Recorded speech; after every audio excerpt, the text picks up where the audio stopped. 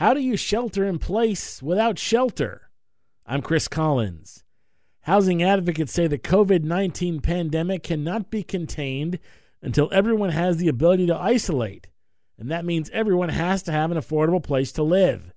Experts on low-income housing say housing is health care, among them Dr. Megan Sandell at Boston University, who says the stress of being homeless or close to it damages people's health and makes them more susceptible to the COVID virus. These are pre-COVID era, and we know that millions more families are going to be behind on rent and suffer the same types of adverse health outcomes that we typically associate with homelessness. Advocates are praising the CARES Act, which put billions toward homeless shelters and rental assistance, but says more needs to be done as millions of Americans have no cushion to absorb the shock of losing their jobs during the public health lockdown, a crisis that was already a problem long before COVID darkened our collective door.